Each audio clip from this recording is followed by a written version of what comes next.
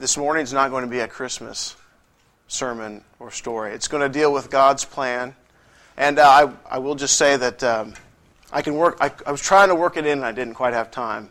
But we can reflect upon the wonderful plan that God did execute when baby Jesus was born, and the faithfulness that Mary and Joseph had in what must have been a very awkward circumstances socially, being pregnant, not being fully married or haven't gotten together. So I would just, even just in an introduction, just say that is a wonderful plan and the way that God came into the world. My message is about God's plan for each one of our lives. And I might use the word or the phrase God's will occasionally. And I mean, if I say that, I mean that in context. I mean the course that our lives will take. What does it look like? God's desire for each one of us is that we are saved by Jesus, that our sins are forgiven, that we're no longer rebels, but that we're on His side. And that's His desire. But when I say God's will, I mean God's plan for our lives.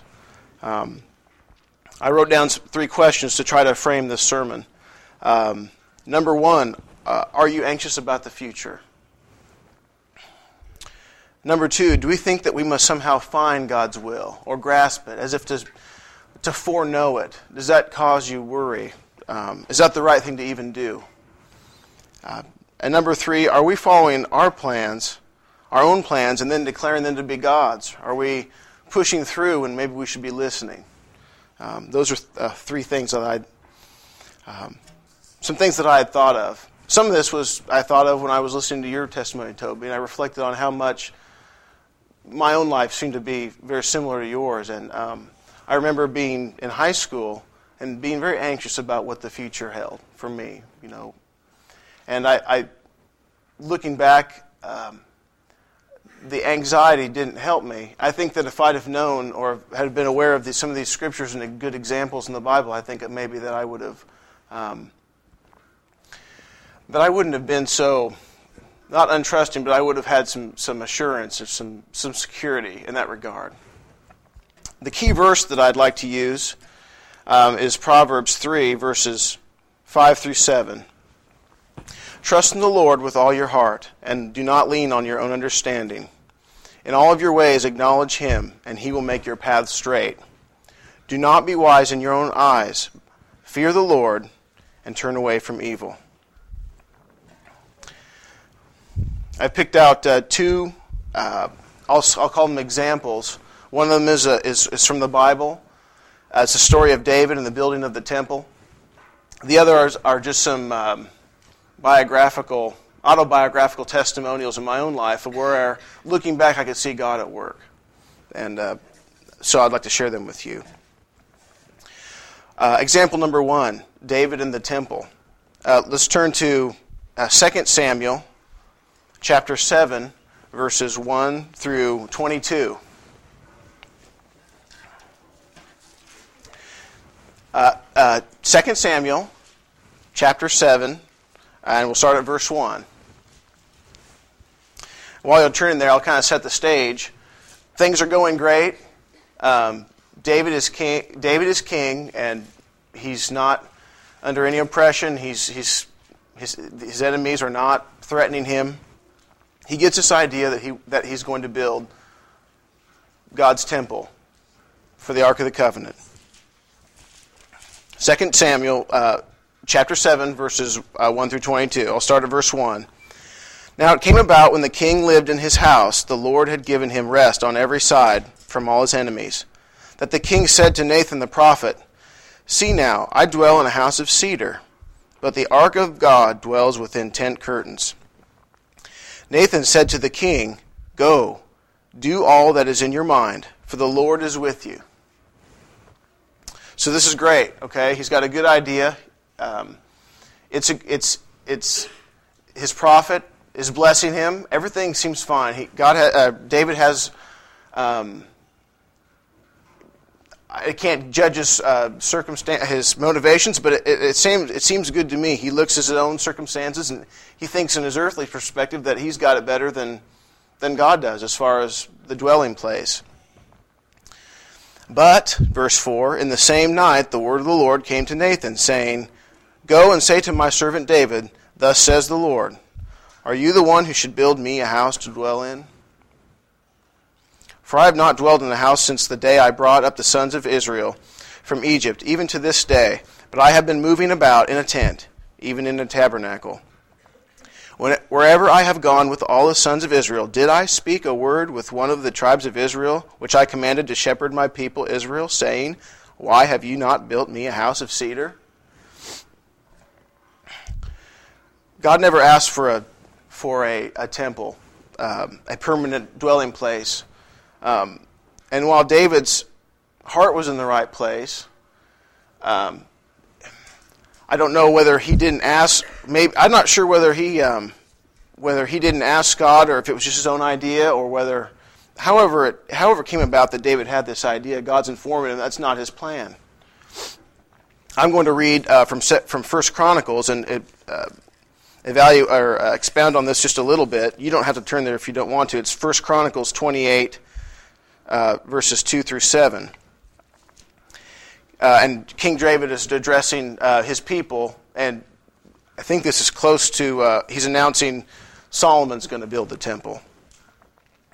King David arose to his feet and said, Listen to me, my brethren and my people. I had intended to build a permanent home for the ark of the covenant of the Lord and for the footstool of our God. So I had made preparations to build it. But God said to me, You shall not build a house for my name, because you are a man of war and have shed blood. He said to me, Your son Solomon is the one who shall build my house and my courts, for I have chosen him to be a son to me, and I will be a father to him. I will establish his kingdom forever, if he resolutely performs my commandments and my ordinances, as is done now. God had his reasons for not allowing David to build the temple. So what was David's response? Well, before I get to that, I want to make a point that God didn't let David hang out to dry, as it were. He didn't just cut him off and say, That was a stupid idea, David. That's not what I had in mind. He gave a promise to David concerning his lineage, his kingly descendants. And I'll continue back. We're now back into 2 Samuel chapter 7, verse 8. Now, therefore, this is God talking to Nathan, who's going to say this to David. Now, therefore, thus you shall say to my servant David, Thus says the Lord of hosts, I took you from the pasture, from following sheep, to be ruler over my people Israel. I have been with you wherever you have gone, and have cut off all your enemies from before you. And I will make you a great name, like the names of the great men who are on the earth. I will also appoint a place for my people Israel, and will plant them, that they may live in their own place and not be disturbed again.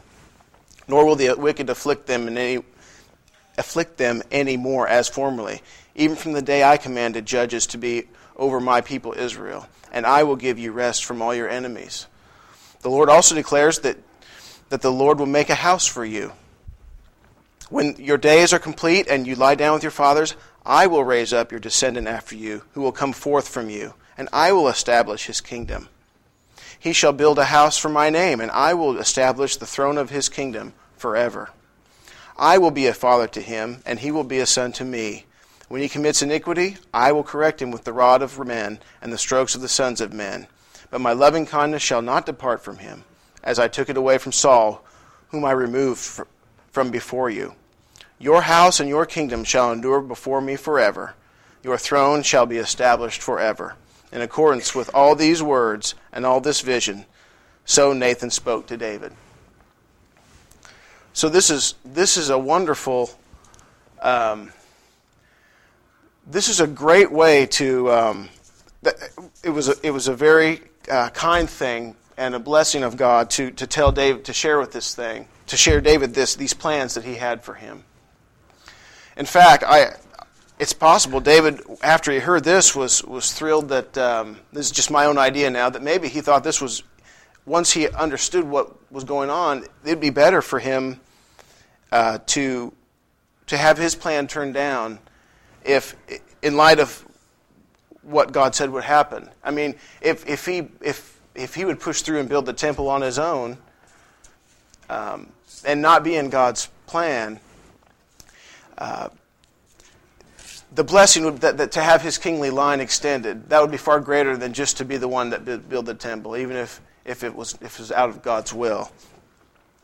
The promise that his kingdom would endure forever. I mean, we're talking about Jesus Christ eventually being king, and we can see that now. David probably couldn't, but this promise is a great promise.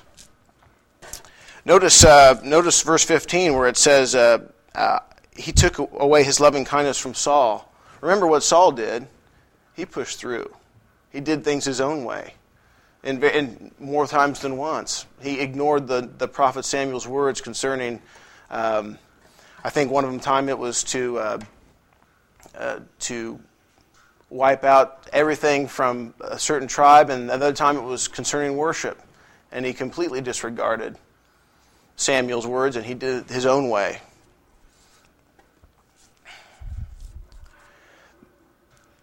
The rest of the verses are David's response to God's rejection of his plan and the promise of the establishment of his kingdom. Verse 18, Then David the king went in and sat before the Lord, and he said, Who am I, O Lord God, and what is my house that you have brought me this far? And yet this was insignificant in your eyes, O Lord God, for you have spoken also of the house of your servant concerning the distant future. And this is the custom of man, O Lord God. Again, what more can David say to you? For you know your servant, O Lord God. For the sake of your word and according to your own heart, you have done all this greatness to let your servant know. For this reason you are great, O Lord God, for there is none like you, and there is no God besides you, according to all that we have heard with our ears.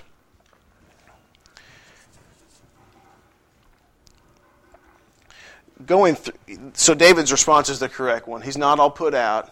He's not thinking of his plan that was thwarted. He goes with God's plan.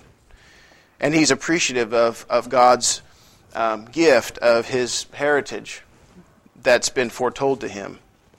I also want to point out, back when God was speaking to Nathan, did you notice how many times it said, I will? I tried to emphasize that when I read it, but I will, I commanded, I have done this, I have done that. God is orchestrating this the whole way. This isn't David under his own steam, grasping and trying and clawing and gripping and defeating. This is God paving the way for David and for his ancestors. I think that's something to keep in mind, that David accepts his role and doesn't try to push through with building the temple, and he's blessed for that.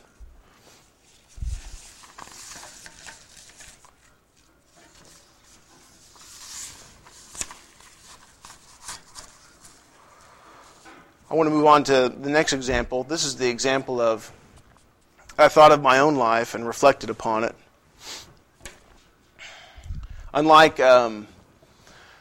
Mary and Joseph, who had angels very directly telling them things, and maybe prophets for David, saying, Thus saith the Lord, for us it's a little different. I don't know of anybody who has had angels or prophets talking to them.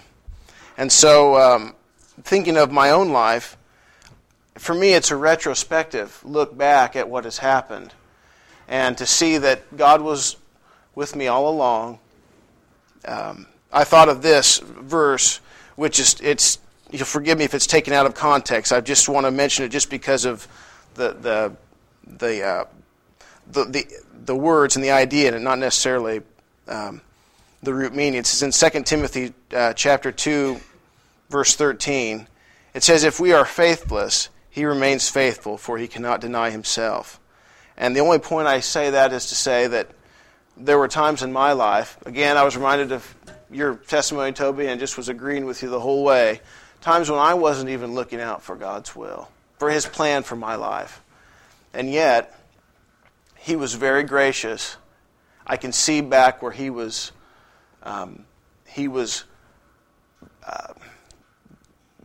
irregardless of anything I would do or not do, whether I was seeking him or not, he was looking out for me. He had a plan for my life. That's not to encourage us, not to disregard. I don't mean to give that implication. I just want to point out and emphasize this morning that we need not be anxious about searching out God's will, finding out beforehand so we can sort of push through and make it our own, so to speak. It's kind of how I have looked at it. I'm going to start with about when I was in high school. I was very anxious where I was going to go to college. I knew I loved airplanes. I wanted to be an aerospace engineer. Okay, KU was the place to go in the Midwest. They have a great program there. So, and I was anxious to leave Nebraska for whatever reason. So down here I came. And my first year, I made good grades, but I knew I was working so hard just to get those grades that my enthusiasm for aerospace engineering was waning. But I had met lots of good people. I had changed my majors to civil engineering. And so I was faced with a choice. I could go back to the University of Nebraska. They have a great civil engineering program. But I stayed here. I stayed here because I liked KU. I liked the people I'd met. I just decided to stay. Okay, I did not throughout most of this. I have to tell you, I didn't pray a whole lot, not nearly as much as I should. And part of that is through a lot of this, I was not at my spiritual. I wasn't proud of my spiritual walk or where I was with the Lord. Case in point. Point number 2, or item number 2, I was in a relationship that I had no business being in, dating a gal that was causing me to compromise my faith, weakened as it was, and being more weakened by the day.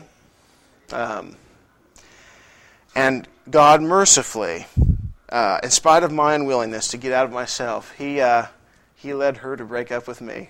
And I at the time I was crushed, okay? I have to say. But I look back now and I just say hallelujah.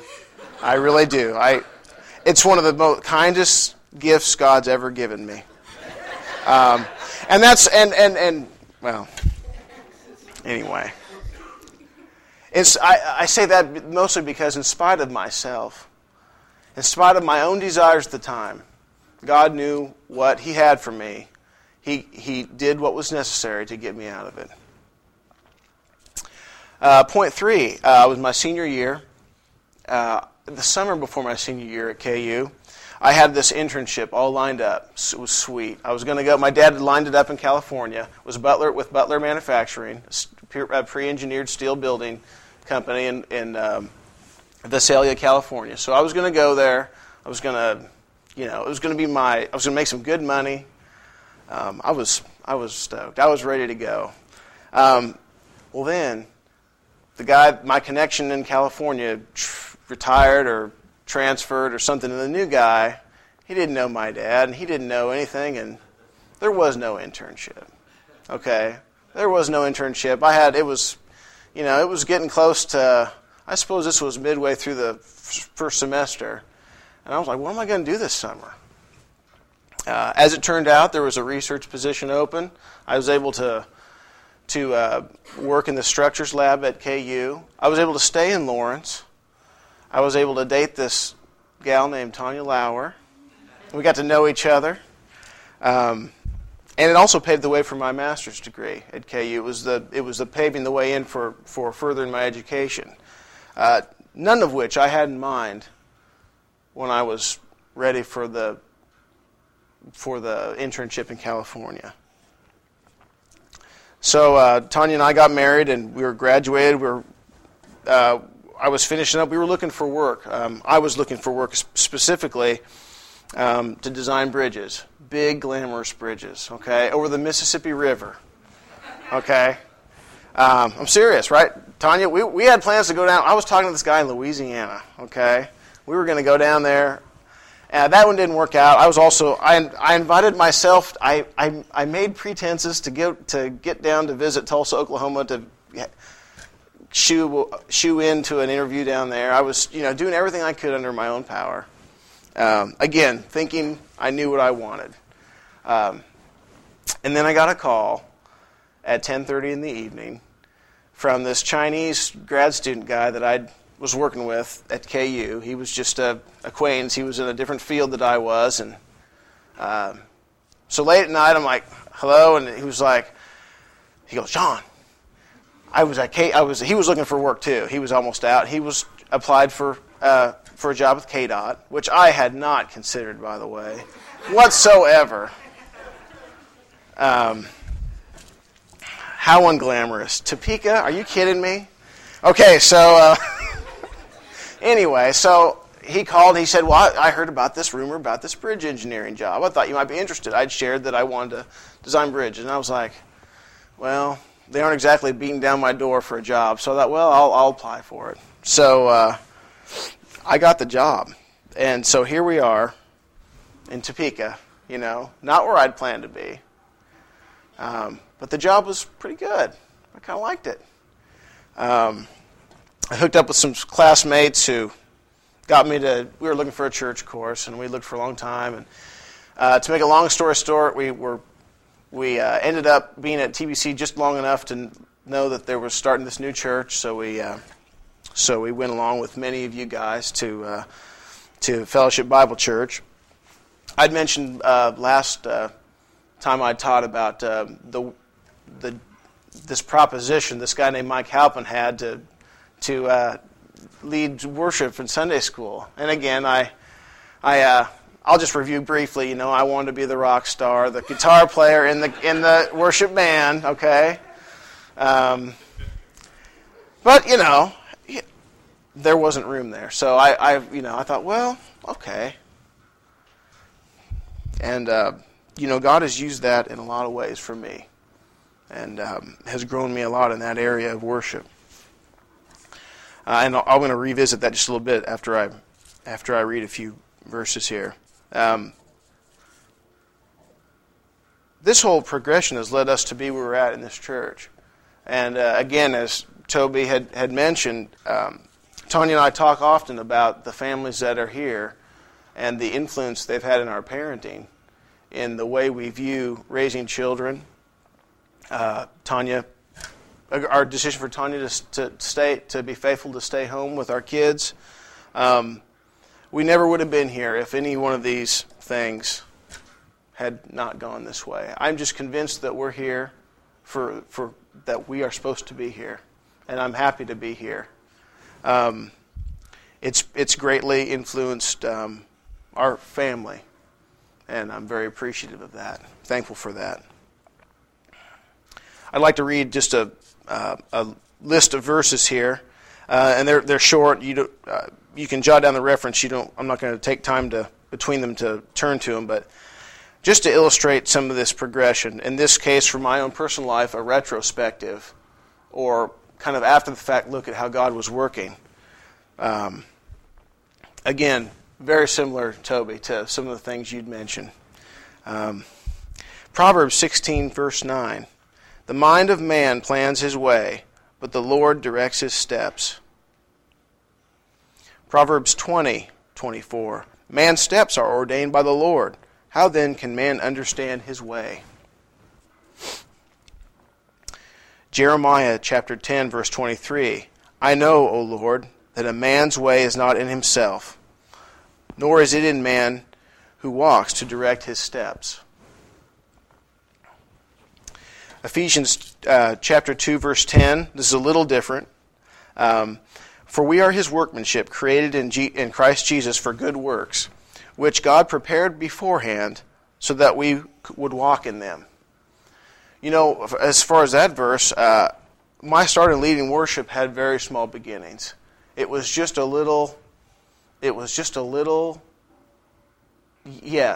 say yes to a small request to lead worship to a bunch of insignificant little folks, or so I thought at the time. And that little bit of obedience has worked a lot for me. And I would just say that if you hear the Holy Spirit saying to you, Stan,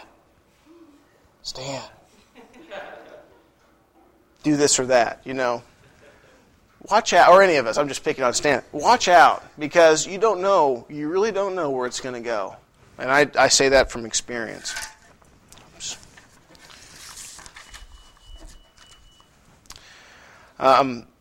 Here's a little warning. We'll end on a little warning note here. James chapter 4, verses 13 through 16. This kind of harkens back to Saul, I think, in a sense. Come now, you who say today or tomorrow we will go to such and such a city, spend a year there and engage in businesses and make a profit. Yet you do not know what your life will be like tomorrow. You are just a vapor that appears for a little while and then vanishes away. That part reminds me of Ecclesiastes somewhat. Verse 15, instead you ought to say, if the Lord wills, we will live and also do this or that. But as it is, you boast in your arrogance. All such boasting is evil. Psalm 127 verse 1 says, unless the Lord builds the house, they labor in vain who build it. I pick on Saul because he pushed his own way. He thought he knew. David could have reacted the same way. David could have said, I want to build. He could have said, I want the glory. I've got the desire. I've got all the right intentions. I want to do it. But he didn't. He followed the verse that we started out with. Trust in the Lord with all your heart. Do not lean on your own understanding. In all of your ways acknowledge Him, and He will make your path straight. Do not be wise in your own eyes. Fear the Lord, and turn away from evil. I'd like to end with a sports analogy, if I may, Chris. I'll make it a baseball one. I don't know if you guys are baseball fans. Kotzer's not here, so I can't pick on him. But have you ever heard of a batter trying to hit the ball? And the term is hit the ball where it's pitched. What that means is there are some batters who try to hit a home run every time they get up to the plate. Okay, we're talking Bo Jackson, and they strike out all the time. Batters, there's certain pitches that are easier to hit than others, and so if a pitch is high, if a pitch is outside, and you try to hit it out of the park, you're not going to make it. Almost 10 times out of 10, you're going to strike out. But there's a term that my coach used, hitting the ball where it's pitched. That means that if the ball's outside, then you shorten your stroke. You don't take a full swing. You make contact. You hit it, not out of the park, but maybe you just hit it. Maybe it gets through the gap. Maybe your runner scores. It's taking what they give you. And all you're doing as a batter is being faithful. You're not trying to do something that you can't do. And for anybody who thinks that they need to look ahead, whether you're in high school thinking about what you're going to study or where you're going to go to school, whether you're not married and you're wondering, where's my wife or my husband going to come from? Where will I meet them? If it's what career am I going to be following? If it's going to be, am I going to have kids or not? A lot of that stuff, there's no way for us to know. All we don't need to know ahead of time. I never did find God's plan for my life. It found me.